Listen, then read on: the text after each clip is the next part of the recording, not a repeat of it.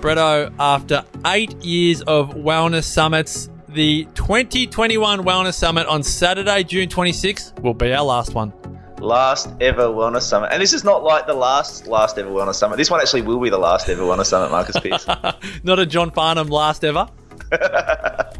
Not a John Farnham. This is it. This is going to be it. It's going to be massive. It is the last one after 8 years, after 9 summits. It's going to be a big deal. It's going to be a great opportunity to say farewell, to say thanks, to celebrate what has been an amazing Wellness Summit. But I think more importantly, a great time and a great opportunity to deliver some wonderful health and wellness content to the world at a time when I think they absolutely need it most. Saturday, June 26th, purely digital event. There are no borders. Wherever you are in the world, you can join your favourite Wellness Couch presenters, Kim Morrison, Brett Hill, Jason Witten, Bridget Wood from Nourishing the Mother, Paul Thompson, Andrea Huddleston from Wellness Women Radio, Joe Witten, Cindy O'Meara, the entire Wellness Couch team. We cannot wait to join you. And Marcus Pearce. Marcus Pearce, that guy. June 26th, it's all day Saturday. It's one big wellness fest, $97, brought to you by Positive Mentor. Tickets and details at thewellnesssummit.com. The word diversity has been reduced in today's world to mean gender and race, but really diversity in its pure definition is around every single difference that you can imagine in life, and how unconditionally loving can you be towards every single difference, particularly the ones that are at the other end of the spectrum of your beliefs and views and behaviors. How compassionate can you be towards the things that you vehemently and the people that you vehemently disagree with, and continue to live your life with love?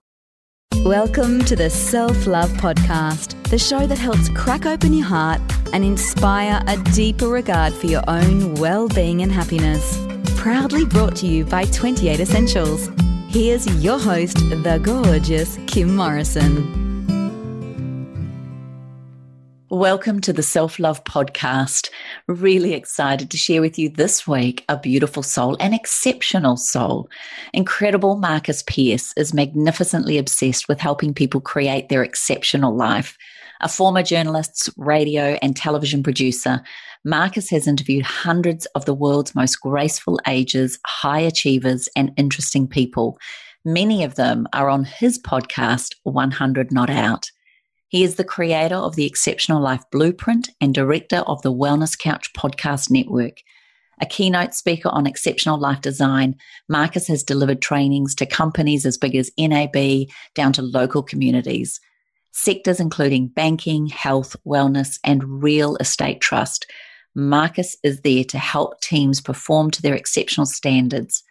But he also does it in a personal way. To any of us who have ever been a part of or seen him speak at the Wellness Summit, you will know that he has an exceptional ability to connect a crowd, make everyone feel fantastic, and certainly light up the stage with his antics, some of the crazy things, impersonating Freddie Mercury and people like that. He just is one hell of a guy. He makes you laugh. He makes you think.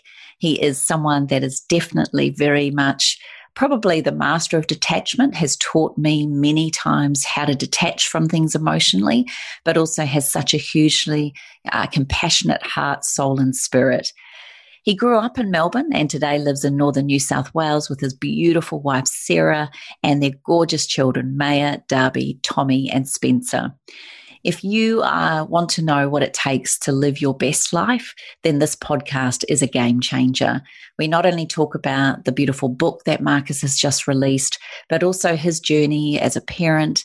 And probably the most humorous part of it is what he thinks about health and wellness, where he went from being a scotch drinking, cigarette smoking, full-on television and radio person into being a full-on vegan, and just how he transitioned in and out of each of these different phases.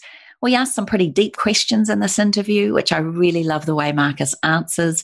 He is an exceptional person in the way that he gives his delivery and his viewpoint. I know you're not going to be disappointed. Thanks so much for tuning in to the Self Love Podcast. Please note that the reason why we're launching this podcast today is at the end, we talk about the Wellness Summit. Many of you have met me and Marcus through the Wellness Summits and the Wellness Couch podcasts. And for your information, this weekend, Saturday, the 26th of June, is the final Wellness Summit ever. It is online. It'll be a digital experience, so it won't matter where in the world you are. It's just $97, and you can get your tickets at thewellnesssummit.com. And I can seriously say to you, with hand on heart, you will want to get a ticket for this. Even if you can't be there live, you will get to hear some of our favorite humans speaking this weekend. So please go to thewellnesscouch.com, and then also for all the podcasts, but also thewellnesssummit.com for your ticket for this weekend. Also, don't forget to do all the follows at Kim Morrison 28. Thanks to 28.com for being the sponsor of this show. I feel very proud and honored to interview this special human being, my dear friend, Marcus Pearce. Enjoy the show.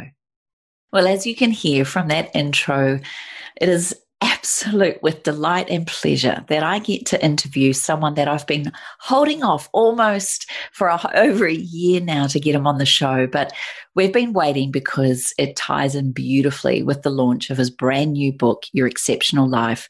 Marcus Pearce, what a privilege to have you, my darling, on the Self Love Podcast. Oh, Kimmy, thanks so much for having me. And yes, I did keep on saying, just wait till the book's out. It's almost done, I promise you. And you are one of those poor people that received an opus of a book about 12 or 18 months ago. I think it was about 120,000 words. And you said to me very kindly, Marcus, sweetheart, I think you might need to edit that book a bit more. And to be able to say I got it down to under 300 words, that feels like the biggest achievement because it was pretty big. 300 words? Or 300 pages, 300 pages. Yeah, I was going to say, I think you edited it a little more than that, but it is an exceptional book. Before we go into it, for our listener, and even though we know you and I both have our podcast on the Wellness Couch, we've been friends for over a decade. We've watched each other go through a lot of highs and lows. We've supported each other. We've been besties. We've also watched each other shine, and we've also seen each other at the bottom of the bottom. And for the listener, for the Self Love Podcast listener, maybe you could give us a little brief overview as to what led you into the wellness world and how we ended up meeting. Oh, shivers. Okay. The quick version is I fell in love with a very healthy soul, my now wife, Sarah, who was a chiropractor when we met. And I was a smoking workaholic TV producer. And I'd always loved personal growth.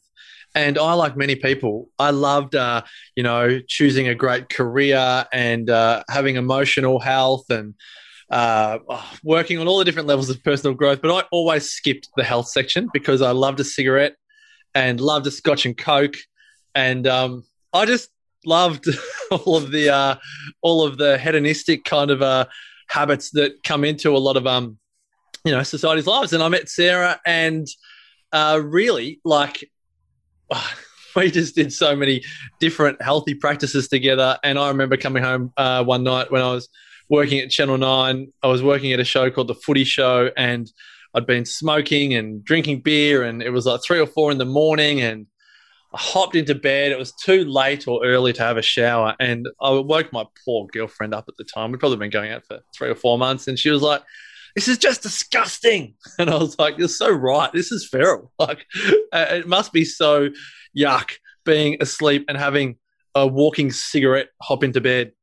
And it was kind of a moment, those moments you have in your life, you remember it like it was yesterday.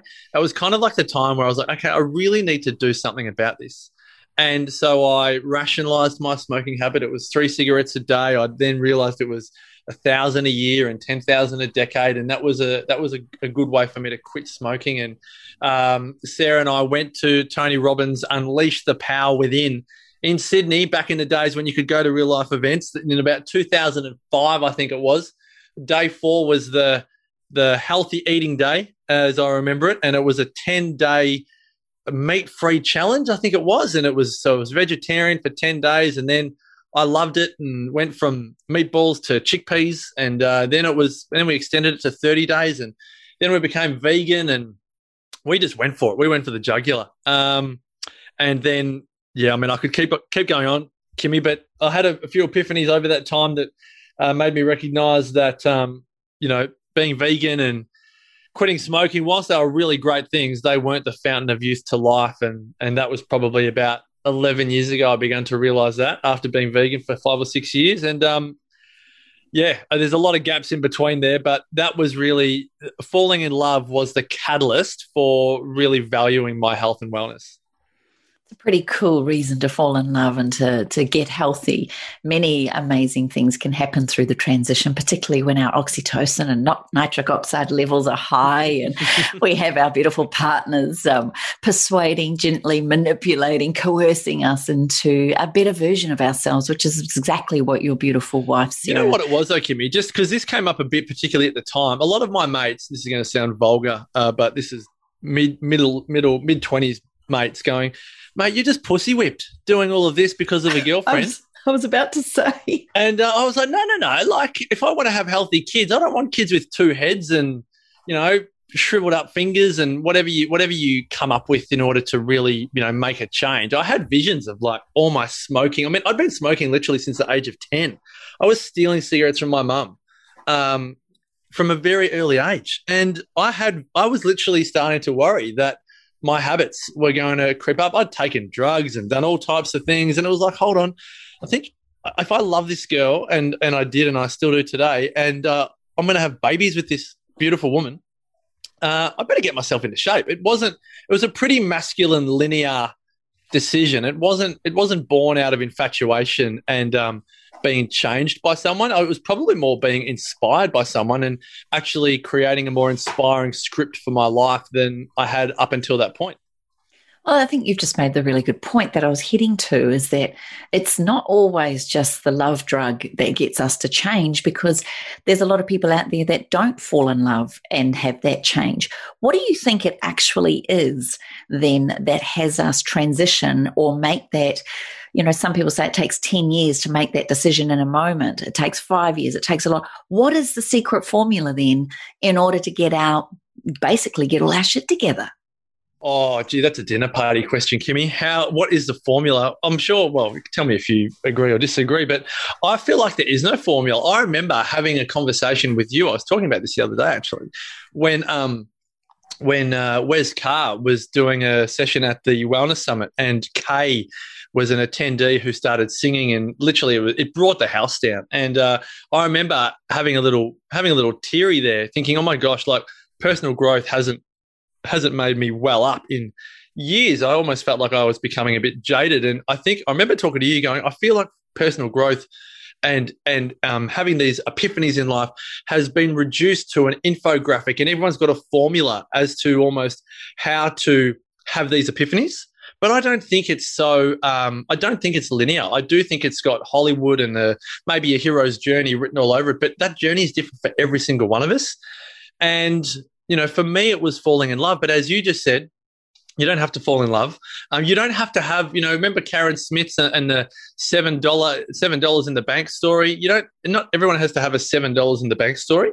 And I think rightly or wrongly, many of us are trying to be like Kim Morrison or be like Cindy O'Meara or be like Karen Smith, but the story is different for every one of us. And I think what my message is, particularly in writing this book, is actually owning that the script for we're all exceptional human beings. The moment we're born, the moment we win the race, which we all did, we all came first in that race to be born. And then the fact that we're born, the fact that there's no one else like us, means that there's no script that's going to be identical to anyone else's. There's definitely influences that we could all talk about as common themes, but there's definitely not one way to have those breakthroughs or create an exceptional life. You're right. But I want to put this to you. If that's the case, why is it as humans we come into this world, we have an exceptional life, we've won the exceptional race, we are exceptional, and depending on our upbringing, our personalities, our input, the way we look and distort, generalize, maybe even delete the world, how we view it, whatever it is that we do, how come then some people will choose the not exceptional life or refuse to even look down that pathway to even change their life? What is it that sets us off course? Oh, great question. I'm loving this, Kimmy. I love these chats. Look, my perspective has been that there's a definite overcoming of fear or, for want of a better term, subordination or giving into other voices in our lives. So at some point in our lives, I feel like we have to break up with our mum and dad. I think at some point in our lives, we have to break up, might seem too strong a word, maybe change the grip, as my father-in-law said in his speech at Sarah's and my wedding. He says, I'm not letting go, I'm just changing my grip. And I absolutely love that analogy. And I think sometimes we have a grip too fixed to what our parents told us or our teachers told us or our friends tell us or our colleagues or our employers or whoever it is in our lives.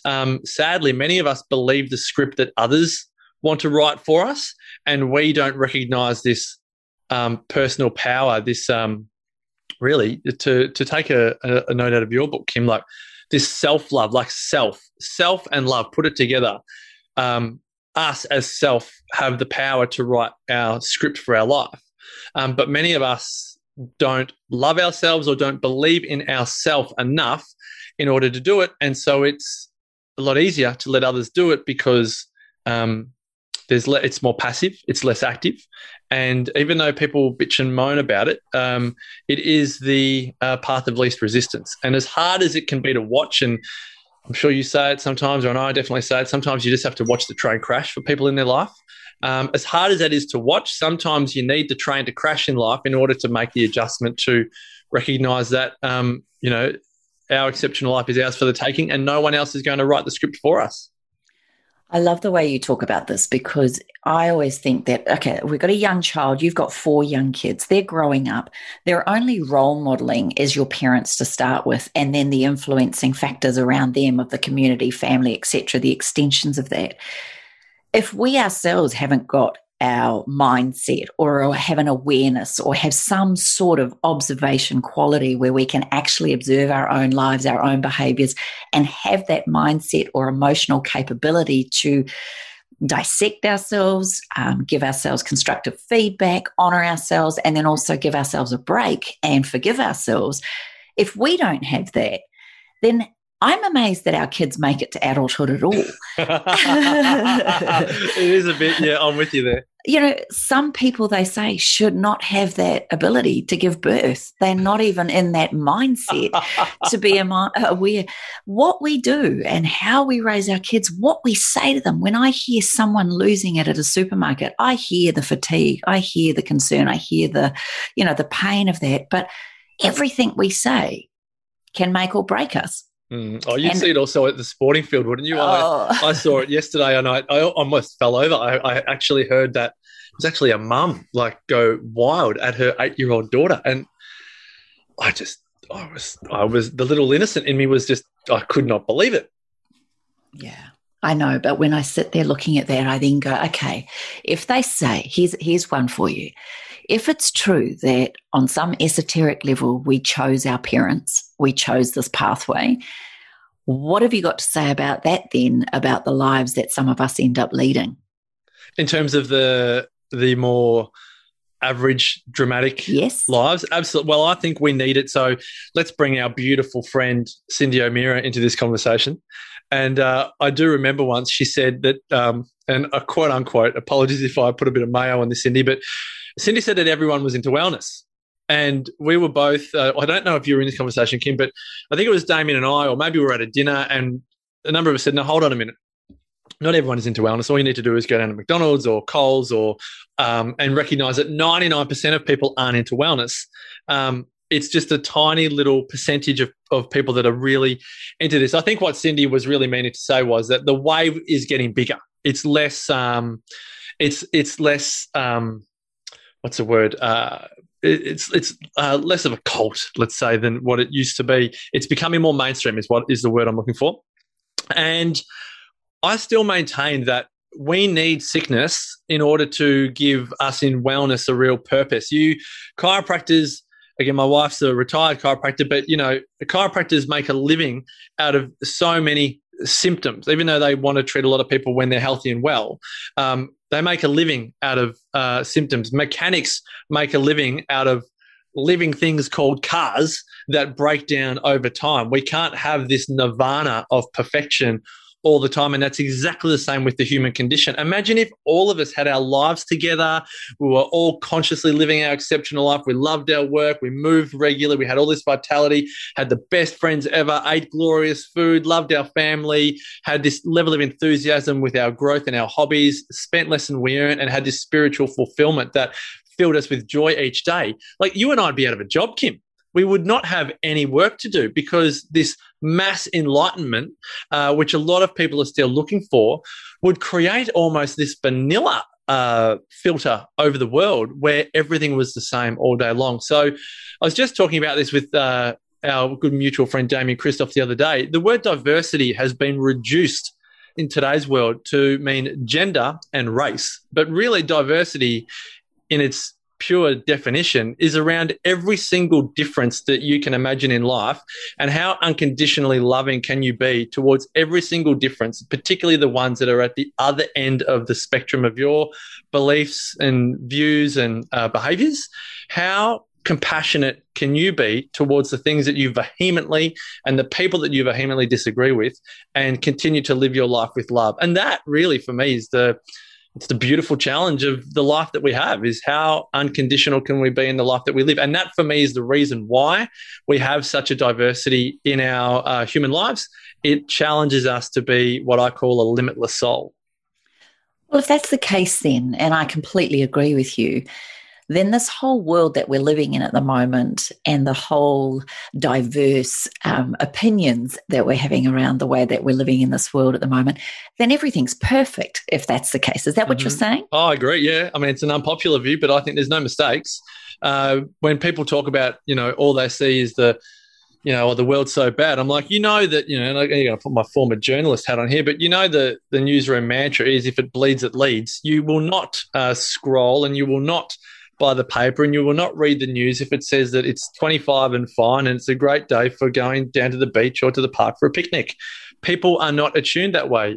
We are attuned to the saber-toothed tiger hiding behind the tree, ready to pounce. We are attuned to observe danger or potential pain more than we are pleasure. Often we reserve our pleasure for Saturday and Sunday, let's say, but most of the time we are putting out fires, so to speak, and we are looking for threats, and we are making sure that we are safe. And if people want to tell me how bad the world is, it's purely because they've been sucked into a mass media message, which that's just the way the mass media has to behave. It's never going to change. It never has changed. It's just a bit more amplified now because we have more channels on our TV, so to speak, and that includes our smartphones and our laptops and the other ways which we consume. But this has never changed. It's just different ways to share the same form of human behaviour. You're so right. And I love that, because it gives us all permission then to watch it with that mindset of, it is just a viewpoint. It is the way the news rolls. Sadly, for a lot of people, like they believe a lot of general practice in medicine or certain things that occur in our life, we believe what we're told by someone of authority. Do you believe that as a world, then, as human beings, we're actually hypnotized? That we are hypnotized from the moment we're born? We can go back to the point where our mums tell us we're absolutely amazing, our dads tell us we're brilliant, or our mums tell us we're pains in the butt and our dads tell us that we're idiots. Either way, we can grow up believing one or two or three of those thoughts. But are we being hypnotized? Is it that we hear it over and over again? It's that repetitiveness that we start to believe it. How do we break through the hypnotism? I think you're right, and I think we're all hypnotized. All of our values are an illusion. Everything that I want to live in my life, someone is doing the exact opposite in. We're all under this illusion called life. But I think there's a great line. I haven't read the book. It's on the to-do list of to read list. It's I think it's Anna Karenina. Leo Tolstoy's probably second most famous book. And I think it gets to the end. And again, the main character, it's a Wayne Dyer story. I remember him telling it, and one of the characters gets to the end of the book, and it gets to the end of his life. And he says, "What if I got it all wrong? Like, what if everything I believed was wrong?" And I really resonate with that, because I never want to attach myself even to my own beliefs that I'm right all the time. I think one of the best things I ever did was being vegan for 5 or 6 years. And I think one of the best things I ever did was deciding to stop. But I remember at the time realizing how wrapped up my identity had become in being vegan. Like if you asked anyone about me in 2000 and I don't know, 9, 10, 11, it was like, oh, do you know Marcus Pearce? It's like, yeah, he's a vegan.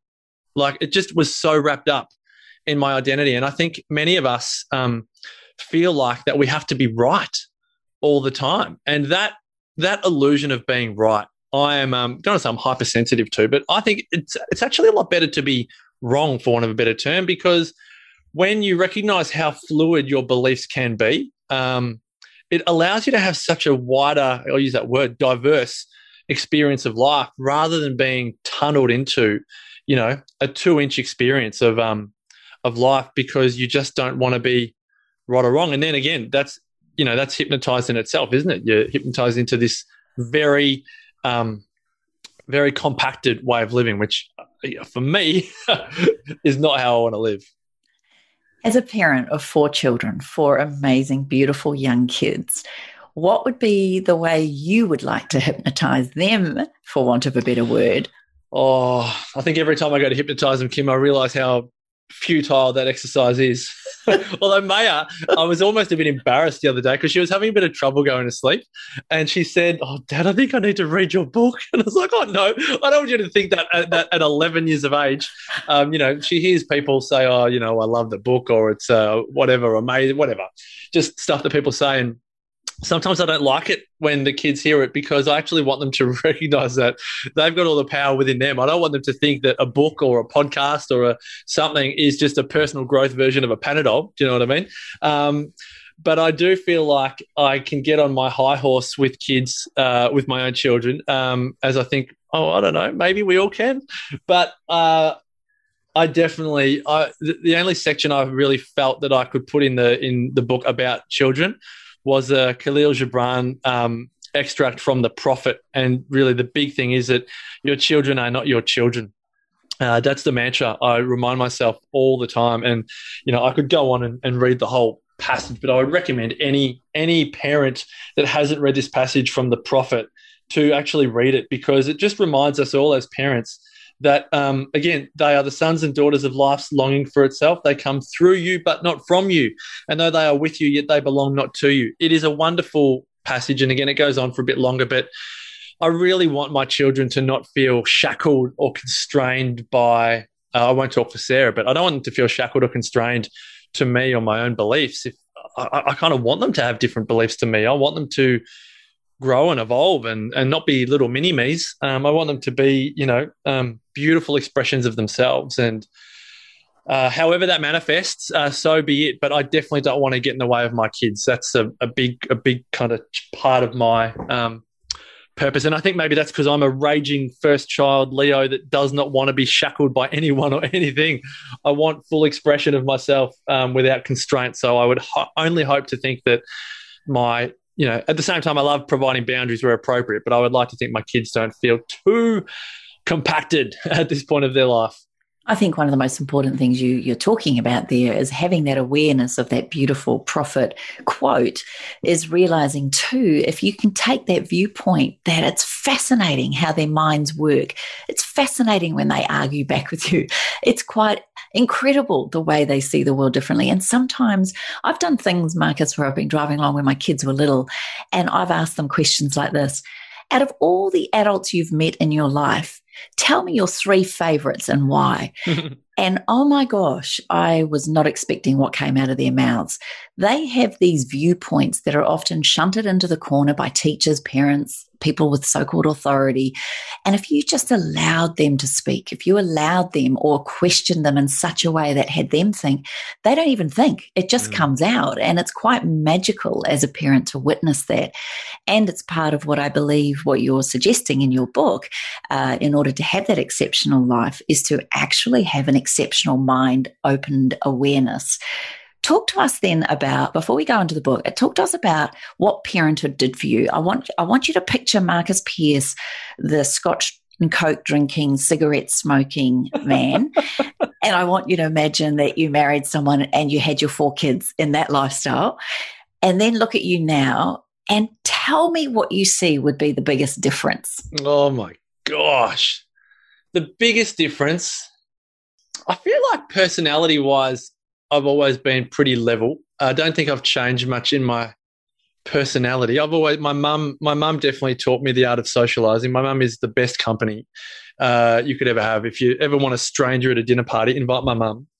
But I think if I consider how life would have been for my children and I, if I continued to be that Scotch and Coke loving, cigarette loving, it just would have been really my health paradigm. I think my level of love would be the same. I would like to think, every parent would like to think that. But I do touch wood that our children have never had a medication. I don't say this to gloat, please. I'm just answering the question. They've never had a medication. They've never had a major health challenge. They've never been Tommy broke his toe the other week. That was the first plaster in the house. That's a little bit different, but I just look at their health and their expression of life. And there's a view in childhood years that around the age of 9 and 10 is when, if a child hasn't had a major disease up until that point, they just ooze this vitality of health and wellness at that 9, 10 age. And I've seen it in Maya and almost like just been relieved, but also just mightily impressed at that expression of health. And Darby is about to turn 9 and I can see him really owning himself. And I've even said this to you, Kim, about your daughter Taylor and even Jacob, the age that they're at, they're just oozing health and wellness. And it's just so wonderful to observe in humanity, and it's not a fluke. I don't think we can say we stumble upon it, but I do think if I was playing sliding doors or forks in the road, if I continue to smoke and I continue to have the way of eating that I did, by not meeting Sarah, I just probably shudder to think about the health of my children and the consequences that they would be experiencing and that I would be. Even again, there's no mistakes. It would have been the life that it would have been, but that is probably the one moment I have when I think about it in that way. Oh, you're going to also think with all the information we've been so blessed to hear around the Damien Christophs, the Cindy O'Mearas, and all of the Joe Witt and Kirsty with all these different people that are in our world, you only have to know that at some point in your life, the gut microbiome, the gut itself will change, which therefore changes our dopamine, our serotonin, which then affects our mood. So you might have stayed the same personality, but it may have been an expression in the more constraint side rather than the powerful side. If our thoughts can be affected by what we eat, then surely we can also see how that affects our mental health, our spiritual health, and of course our physical health. Absolutely. So how have you then mastered being okay with maybe close friends or family members or other people that don't live the way you guys live? This is so good. You're a great interviewer, Kim Darling. It's almost like I forget how great at interviews you are because so much of our chats are over the phone or in person. I think of a Benjamin Franklin quote, and I'm looking for it at the moment, but I'm going to paraphrase it, and it goes a little something like this. When you consider how hard it is to change yourself, you realize what little hope you have of changing others. And I think if you are into personal growth, you realize that growth is never necessarily easy. And that's with all of the information at hand and maybe the epiphanies and the doses of inspiration you get from podcasts and attending events and so on. Imagine being the person like your husband or your wife or your children or your siblings or your parents or your friends that won't change and have absolutely no inclination to change because they haven't read the book, been to the event, listened to the podcast. It doesn't burn in their heart and soul. And then you, and in this case I'll say me, has this vegan epiphany and you go and tell everyone how unenlightened they are, that they're not vegan and how the only way to achieve enlightenment will be to stop eating animals. You can realize that can be pretty abrasive and quite destructive to relationships. And so my main conclusion out of 7 to 10 years of going through major shifts myself was to love people for who they are, and that is a human being. Love people for who they are, not for what they do, not for what they eat, not for what they drink, not for how much they earn, not for where they send their kids to school, not for if they're getting the COVID jab or not for if they're voting for one political party or not. And that should have nothing to do with your level of love for that human being. Every human being is worthy of love. It doesn't mean you have to spend all your time around them. It doesn't mean you have to be married to them. It doesn't mean you're not allowed to divorce them. But sometimes the most loving thing we can do is the cruel to be kind behavior.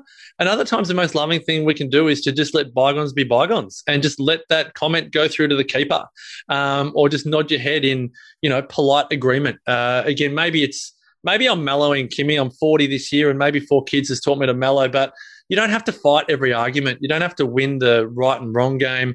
It's actually exhausting. And it's exhausting to observe in others that are trying to get it right. Sometimes I say to my kids, it's like, guys, do we really need a right and a wrong here? Can't we just let it go? And it's like, no.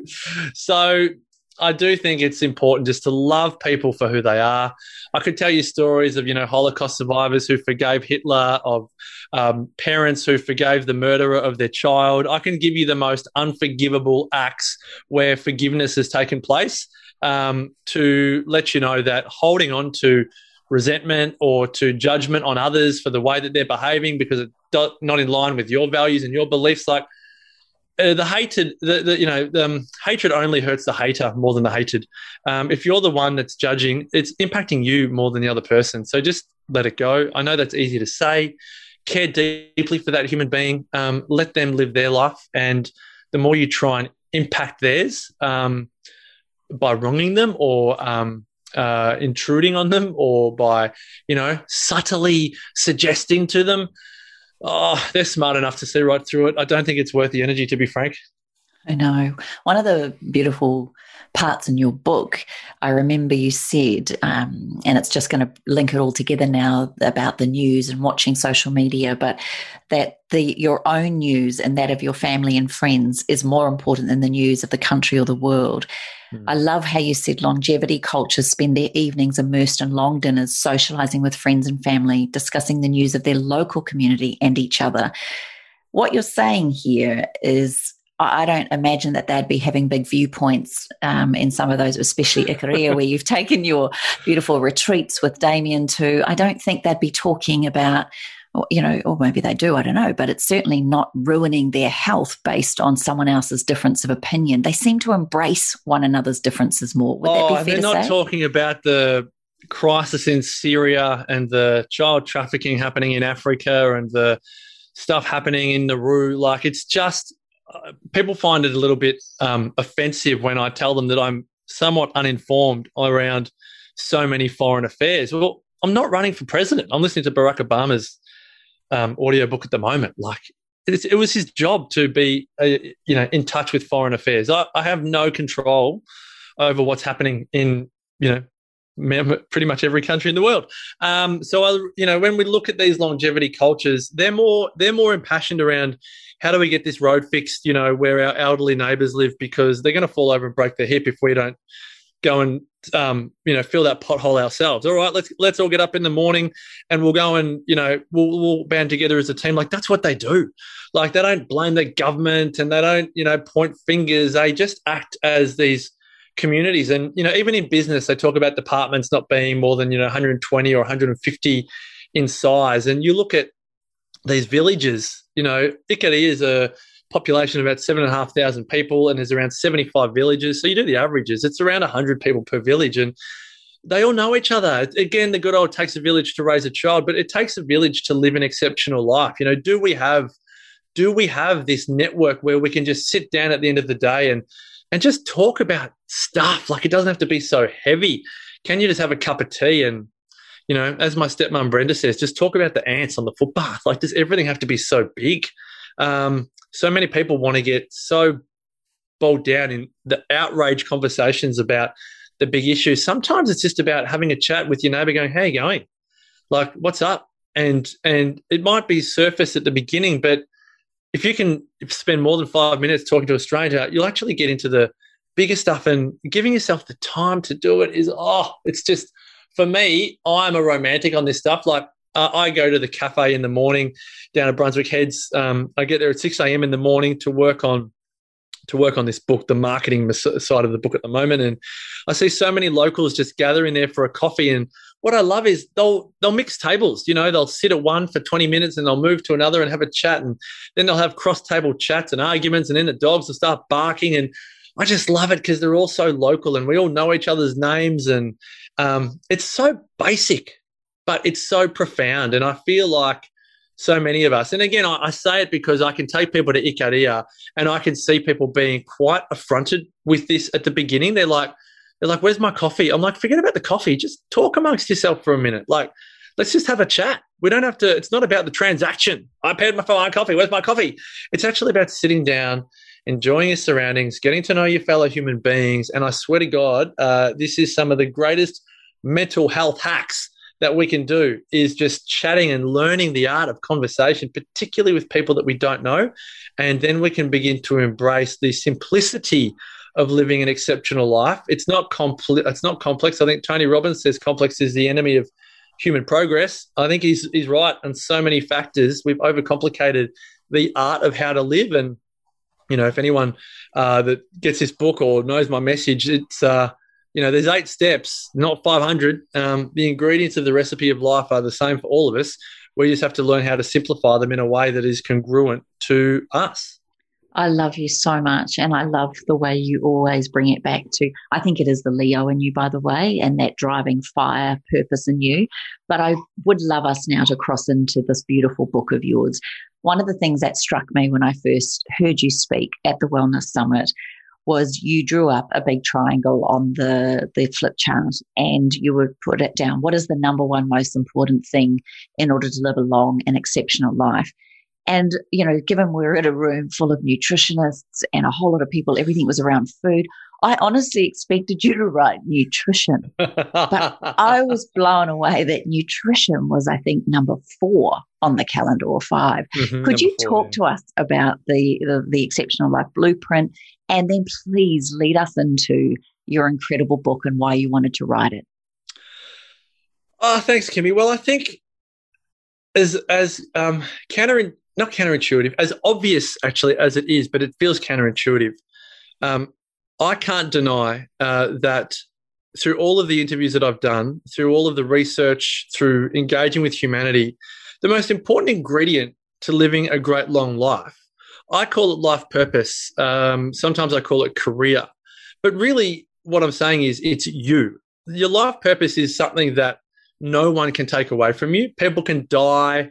Pandemics can happen, but no one can take away your life purpose, which is you. It's I could call it you, but that would be way too abstract for people. So the number one ingredient is doing what you love and loving what you do, but it actually is a bit more than that. It's also being who you love and loving who you are. So for some people, doing what you love and loving what you do is a bit too it's too confronting, because people go, I just don't know what to do with my life. So then I go, okay, take a breath, it's okay.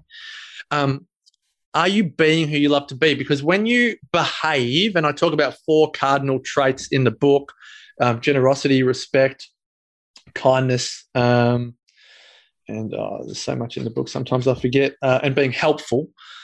You don't need to know what you're doing with your life to be those human traits. You can be respectful and have no idea what you want to do with your life.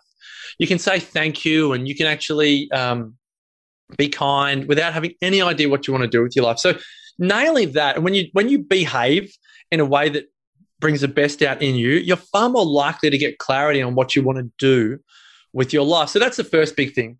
The second kind of, I suppose if I bring this up in how I had to really think my way through this whole philosophy of how to live, was there is a really big, conundrum and competing one-liners is, you are what you eat. And then as Cindy O'Meara says, no, you are what your food eats.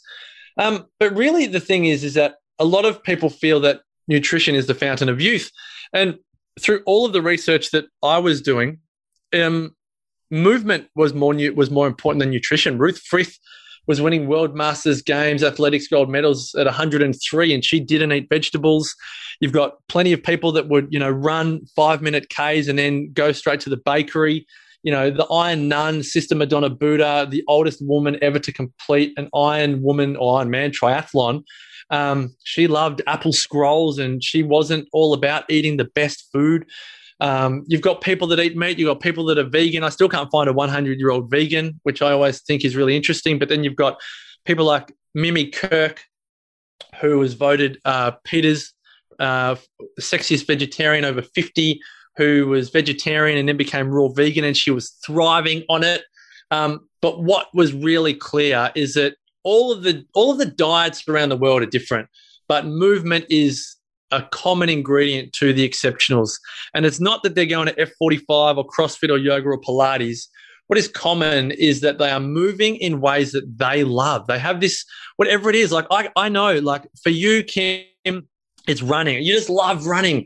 For Cindy O'Meara, it's swimming. For other people, it's swimming. For swimming, for other people, it's lifting weights. For others, it's yoga. For many people in longevity cultures, it's gardening. That's the most common form of movement. So movement is ingredient number 2, and social is ingredient number 3.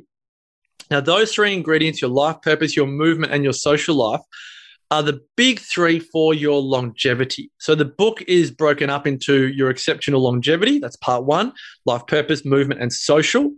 And then part 2 of the book is your exceptional quality of life. And this is where nutrition is the queen of quality of life. Movement is king, nutrition is queen.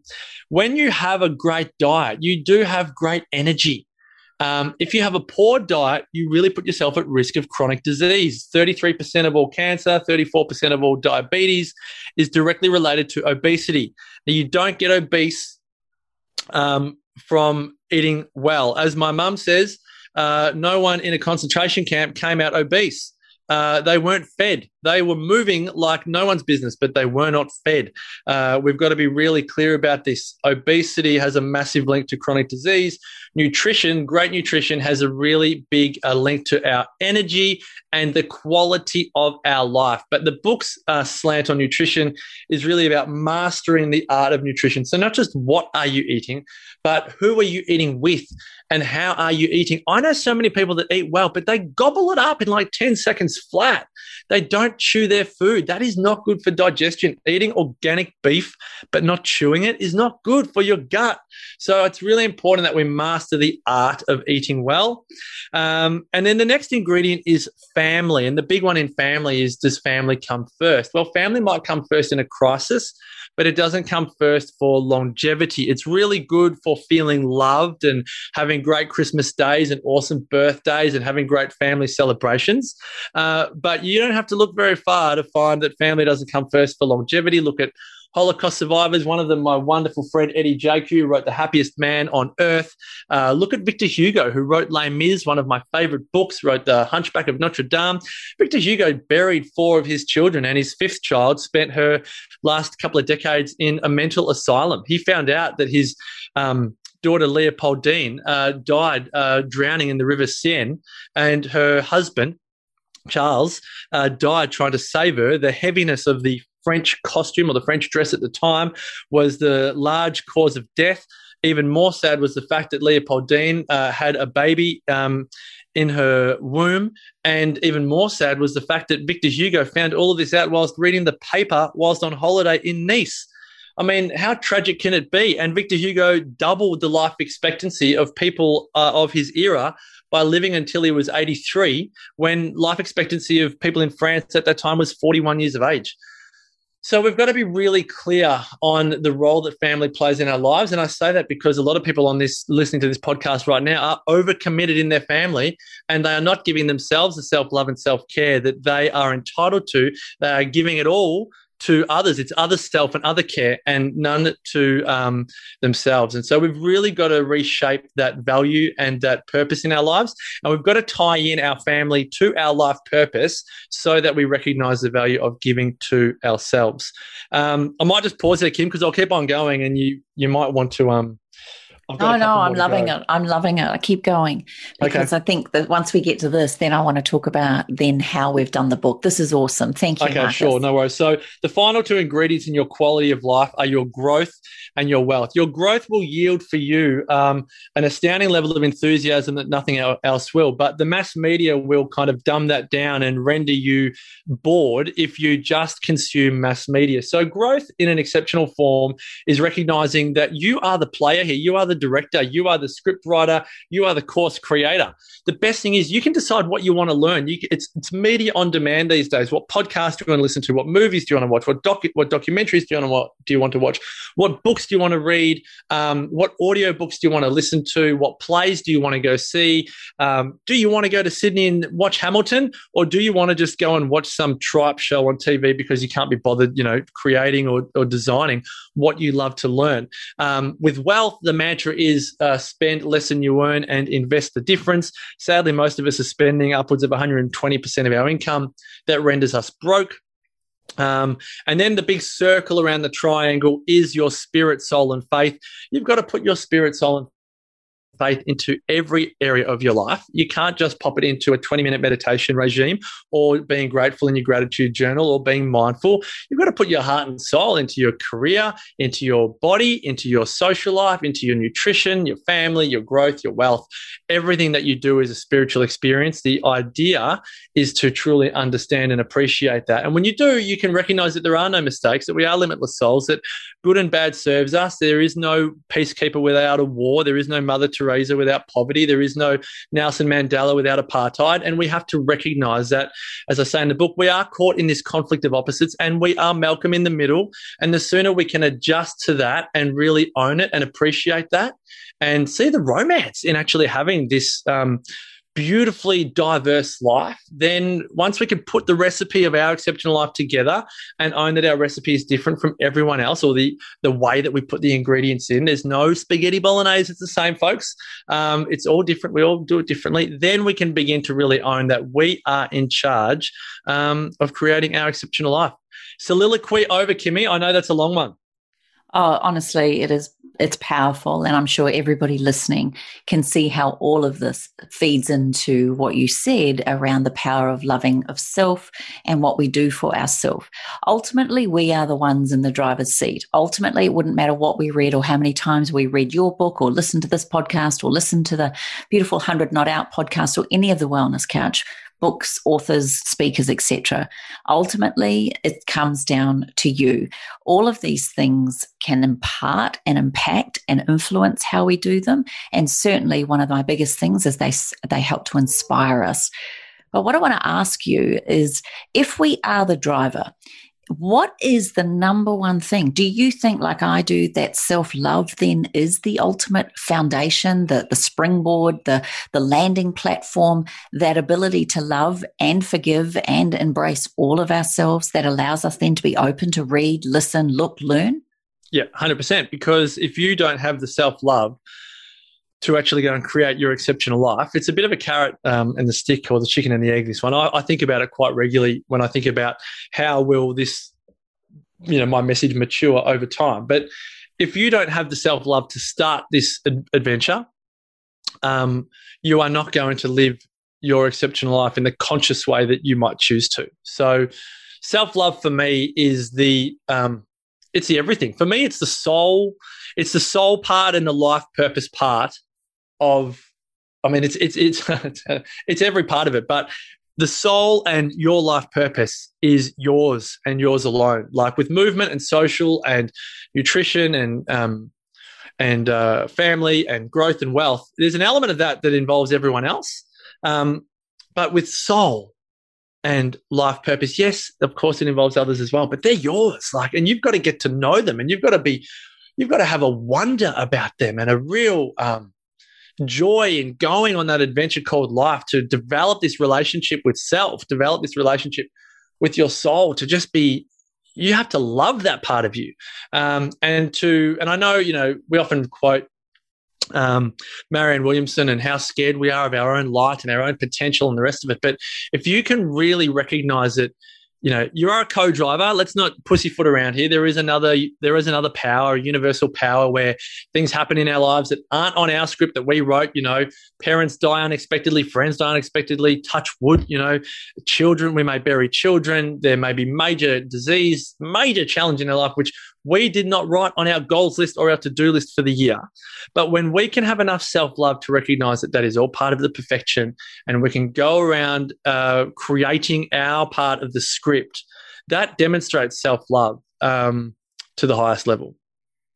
I thank you so much, and I completely agree with you. I want to ask you then, if that's the case, if we know self-love is the foundation, you also mention in your book some amazing rituals, morning and evening rituals. Do you want to give us just a couple that you think are real good feeders into the power to love ourselves a bit more by putting ourselves first? Because let's face it, sometimes for many people, it's a practice. It takes practice to do this. Yeah, and I also think, just saying this, Kimmy, great question, that rituals change. And I know for a time I was so big into meditating for a time, or writing my gratitude journal every day, and going for a 5K run every day, or getting up at 4 a.m. And after a while, I just realized it just burnt me out. And I've said this at Wellness Summits before, you've got people out there that wake up in the morning, they've literally got a 12-point checklist, they've got to have a green juice, and they've got to write in their journal, and they've got to meditate, and they've got to practice mindfulness in some way, and they've got to do their yoga, and they've got to burn their candles, and then do their oils, and then do their body boost, and then they've got to tell their kids they love them and make themselves a nutritious breakfast. And it's like, oh my gosh, so many things have to go right in order to feel like we're winning. And that's not, for me, the way that I like my rituals to be.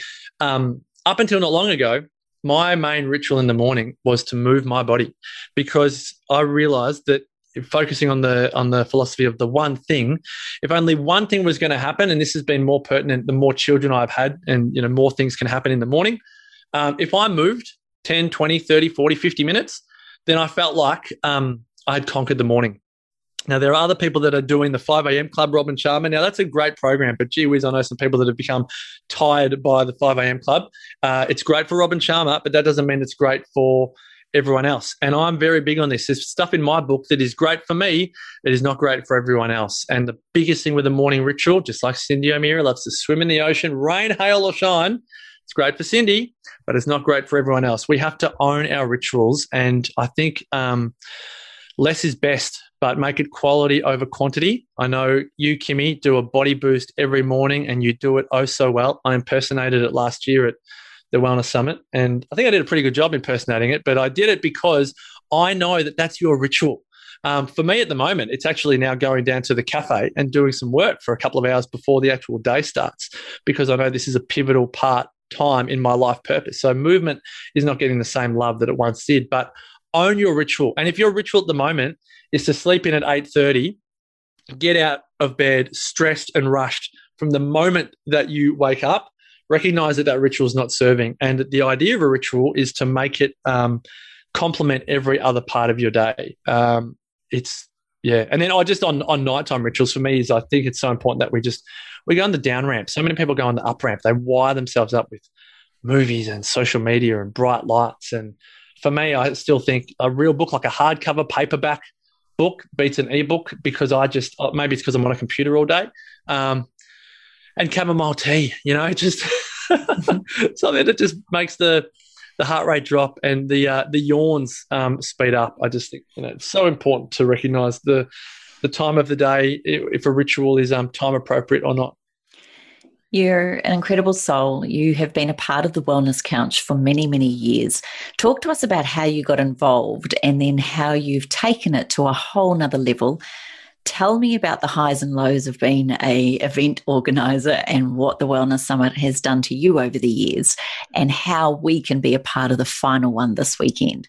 Oh, well, the Wellness Couch for me has always been a manifestation of a belief I had, and I never knew how it would manifest. Was when I left the sports media, which was 6 or 7 years, I just knew that I would transition into personal growth, health and wellness media, but I just never knew how it would happen or when it would happen and the rest. And, I had 6 or 7 years in the media, and then Sarah and I were in really the chiropractic industry for 6 or 7 years, from about 2006 2007 to 2014. And then about 2012 or 13, the Wellness guys, Damien Christoph, Brett Hill, Lawrence Tam, were running an event called the Wellness Summit, and they had people buying tickets, but the three boys had no idea how to run an event. They were like, Marcus, can you help us out? Damien and my wife Sarah went to university together, and so there was a connection. And so the Wellness Couch for me has been a great vehicle to really manifest that kind of idea. Not idea, I actually just knew it was going to happen. I just never knew how, that I would transition into personal growth, health and wellness media. And so live events for me have always been just like TV. Podcasts have always been just like my radio days. And, blogs and articles have just been like print media.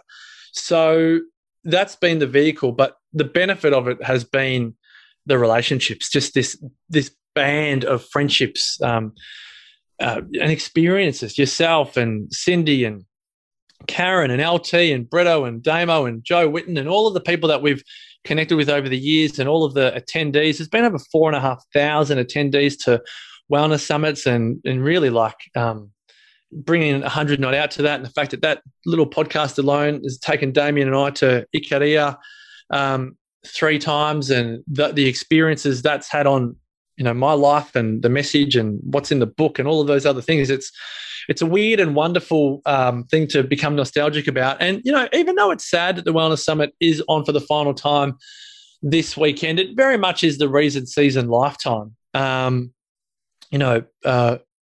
of it. And the Wellness Summit has served a great purpose. And yes, COVID has had a massive impact on how it has ended, but I've never been wired to want to have massive digital events. It's just not my way. I'm all for hybrid events where there's a live audience and people can come in digitally. We've had that with wellness summits in the past, but I've never wanted to be that guy that's sharing my message digitally only. I've really struggled with not having that extroverted vehicle over the last 12 to 18 months to go out and be on a stage and connect with people in real life. I think that's why I've spent even more time at cafes over the last 12 months or so. But, the couch has been an incredible gift to all of us that have been involved with us as listeners, as we've all been. And then for some of us that have been podcasters and content creators, it's been a magical part of our lives. And it will continue to be as a podcast network, which is really, it's going back to how it first started. That is a podcast network. And that's a beautiful way to share messages and help people improve their lives. 429 shows, the 100 Not Out show with you and Damien Christoph has had. It's now the longest serving show on the platform. How does that feel to have been coming up with content for, I don't know, that must be 9 years now. How are you guys still going with it, and what does it mean to you both? I think it's a great question. And yes, it has to be true now that a longevity podcast has to be the longest serving show on the network. I actually didn't know that, but thank you. That's awesome.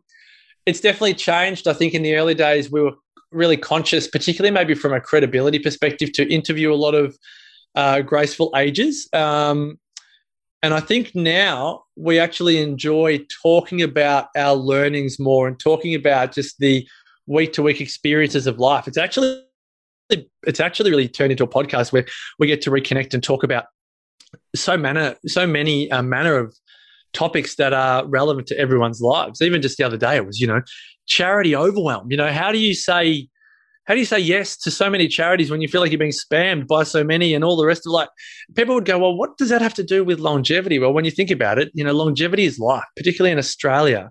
We are 4th on the ladder for longevity, and we are one of the wealthiest nations on the planet. And we have to have this really good relationship with money and know how to spend our money and save our money and invest our money for a really long time, because we live for so long.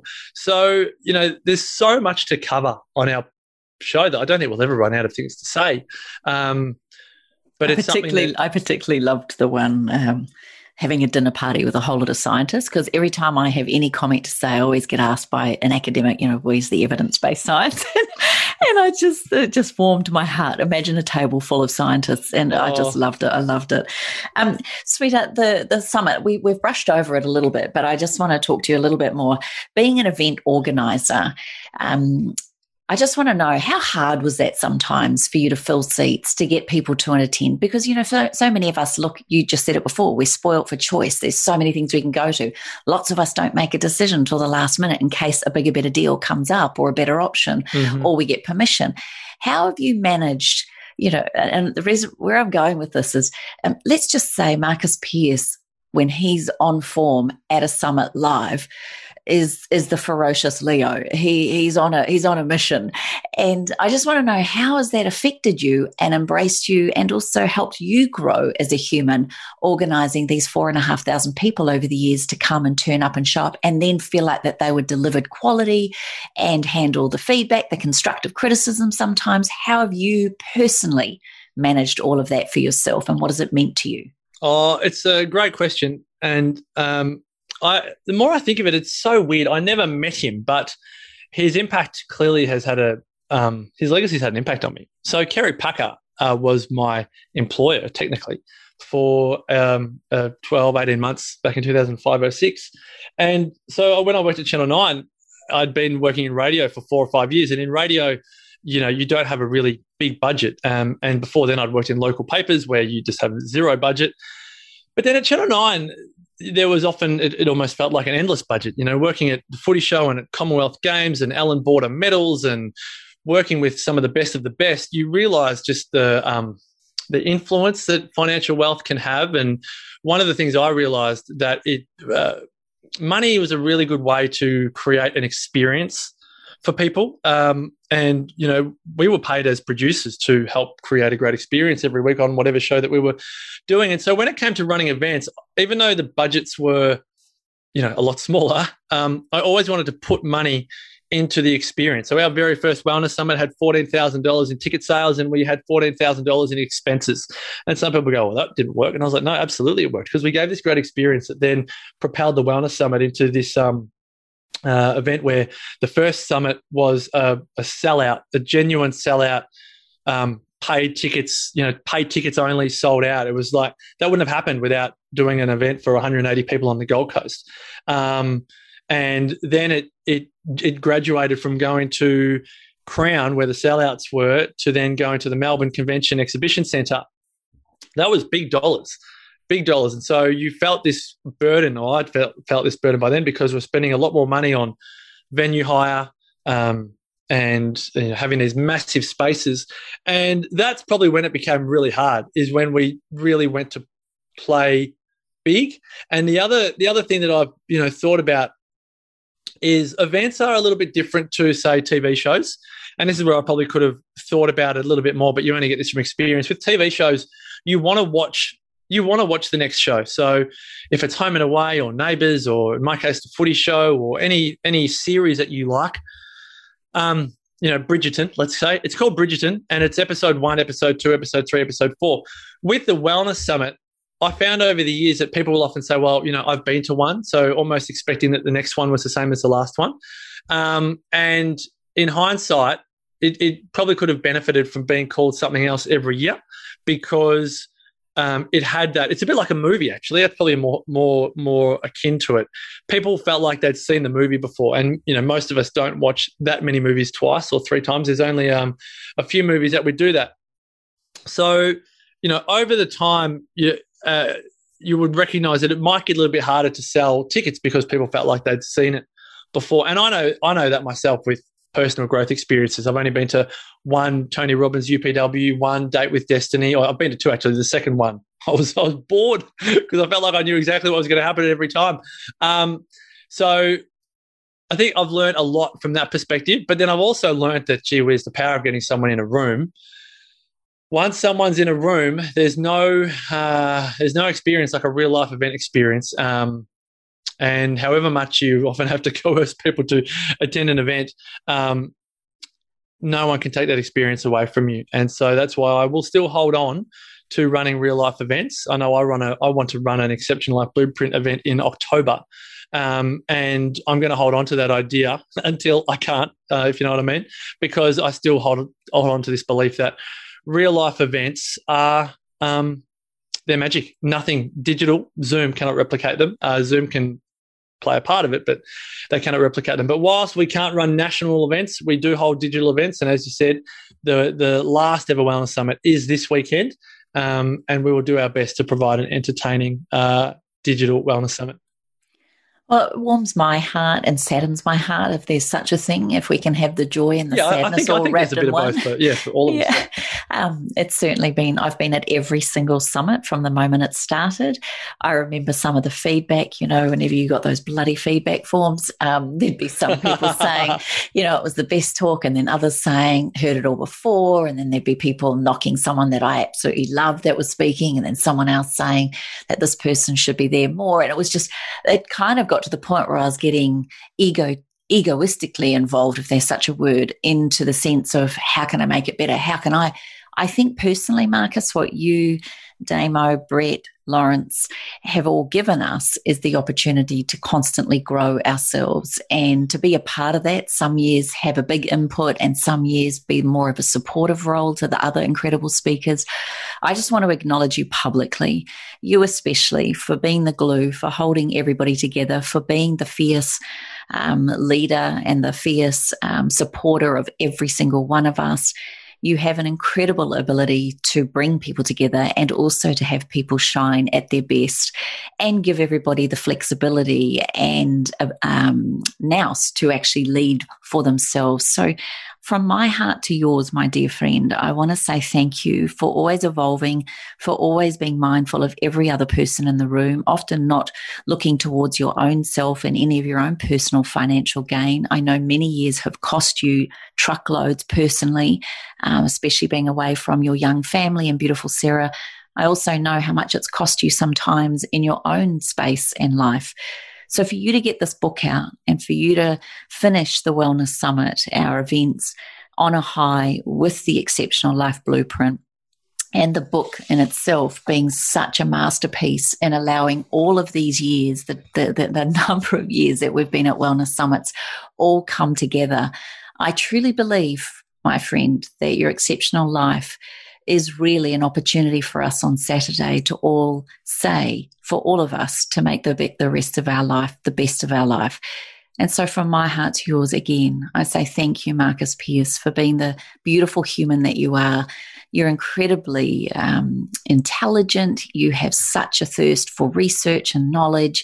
You're one of the few people I know who has the ability to really see all sides or be open to seeing another side without judgment or ego. And I think it's a trait that is the one thing that I would love to embrace more of you into my world, is how to do that with such grace and courage. Thank you for being a part of my world and singing my praises and pushing me to get this podcast and many other things that I've done out there. Thank you for supporting my business, 28, and all the things I've ever done there. You are an amazing human. I would dare say, I'd even like to say that you are an exceptional human being, Marcus Pearce. You're so kind, Kimmy. You are just an angel. And to say it goes both ways would be an understatement. You've been a pivotal part of my life, and as you said at the start of the podcast, particularly over the last decade or so, it was a privilege to feature you in multiple sections of the book. I love one of my favourite subheadings, personalities, when Kim met Danny. Page 152 was my take on When Harry Met Sally. Don't know if you actually saw that. That was my take at the great movie headline. And you wrote a beautiful blurb for the book, and you've been a great supporter of myself and my family and my message, which I always appreciate. Just little things that I remember about our time together in life so far, Kimmy, is every time I get off stage, you always are the first one to come and tell me how much you loved what I said. Even if I don't know if I've nailed it or not, you're always so supportive. And we've been through a few highs and lows together as speakers on the circuit. As I think of a few trips we've taken over the years. And, I want our listeners to know that we have to share this one. We won't say specifically, but let's just say we were out of both our homes. We were away on the road, and we were both two of the keynote speakers. And Marcus leaned into me and said, "You got to lighten up the crowd. You got to say a dirty joke, say a Kim joke, do something." Anyway, it was the worst joke, the worst feeling. I wanted the world to swallow me whole. The technology didn't work. I just got off that stage. I've never felt so mortified. And you were just there smiling, almost like, not pleased I'd fallen, not that. You were just pleased that I'd first of all finished, but I think you actually invited to take me outside. I was that broken. It was very humbling as a speaker when one of your colleagues is really having a tough time, because you realise that it takes so much courage to get up on the stage. And I know, I feel like it's what I love so much about you, Kimmy. I talk about in the book the difference between the compassionates and the detached in the world. So there's two paths to Buddhism. I know we need to finish up in a minute, but it's two paths to enlightenment according to Buddhism philosophy. The path of compassion and the path of detachment. And in most relationships, you got one person that's ultra compassionate, one person that's ultra detached, and the compassionate one wants the detached to care more, and the detached one tells the compassionate one not to worry about it. And there's all this conflict, and that's a lot of marriages. And I love that in our friendship, Kimmy, I am Captain Detachment, you are Miss Compassionate, and every time before you go to speak, you are so nervous because you care so much about everyone in the crowd that you really want to just give them, a great time. And so I was humbled, but I felt for you so much because I knew how much it means. I know how much it means to you to please and give and just give value. And I really felt for you that day. But I just take my hat off to you because you just back it up. You just got so much courage. You know, you're the type of person that has gone through that many setbacks and challenges that you could so easily pack it up and go, I'm done here, I'm done. And no one would bemoan you or wrong you for doing so. But you've got this will, this courage, this fire, this limitless nature to you that is beyond inspiring. And that's why people like me count ourselves just absolutely, we're indebted to have you in our friendship group because you teach us and you inspire us so much. You're a beautiful soul. Do we take that as your last quote, that Buddhist quote, or do you have one final quote to finish this week's Self-Love podcast? Oh, shivers. I have one. I'll say it because I think it's one that my editor was actually like, I don't know if she teared up, but she was really taken aback by it. And it's something that the more people read this book, and there's a great diversity of people reading the book when I'm getting feedback, people in their 20s and people in their 60s and 70s. And so I love it when the same thing hits people that are at different points in life. But this one in the spirit section is one that seems to resonate a lot. And it's a Sufi prayer. And it is, my heart is at ease knowing that what was meant for me will never miss me, and what misses me was never meant for me. And if people can just ponder that and meditate on it if you wish, or think about it over a walk or a coffee, or chat about it with a friend or a family member, there are no mistakes in life, and particularly the things that missed you or that you missed, you were never meant to have them and they were never meant to find you. And that is just one of the great challenges in life, but also, if you can appreciate it, one of the great blessings in life as well. So that will be the one that we end on today, I think. I think so. And thank you for giving me a space to breathe and wipe the little tears from my eyes after your beautiful, kind words. You really touched me. Marcus Pearce, if people wanted to get a copy of the book and follow you, quickly give us your beautiful links, and I'll make sure they're in the notes as well. My best copy of the book is through my website, marcuspearce.com.au, because I can sign it, I can put a bookmark in it, and it's been printed in Australia with beautiful paper by the good people at McPherson's in Victoria. You can also get it at Amazon and Booktopia and the rest, but it's a different book, it's the same book, different quality book. I don't get to touch it or sign it. Book's available on Audio Book, Audible and Apple Books and the rest, and Kindle and all of that. And I am at Marcus D. Pearce, at Marcus D. Pearce on the socials. You're a beautiful soul. Thank you, my friend. Love you dearly, and I'm looking forward to seeing you. Oh, what's the link for the Wellness Summit this weekend if anyone wanted to come along to the digital version? Oh, it's a tricky one. TheWellnessSummit.com. That's TheWellnessSummit.com, and you'll find all the details. $97, Saturday, June 26th, 9 till 5, and lifetime recordings. If you can't make it, or you can only be there for bits and bobs. And Kim Morrison is opening the Wellness Summit just after 9 o'clock Saturday morning. So get there nice and early. Love you dearly, Marcus. Have a great day. You're an exceptional soul. As are you. Thanks for having me, Kimmy. Thanks for listening to the Self Love Podcast. Be sure to write a review and share the love with your friends and family.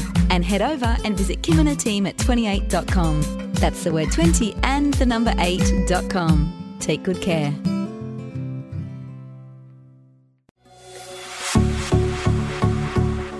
This has been a production of TheWellnessCouch.com. Check us out on Facebook and join in the conversation on Facebook.com/The Wellness Couch. Subscribe to each show on iTunes and check us out on Twitter.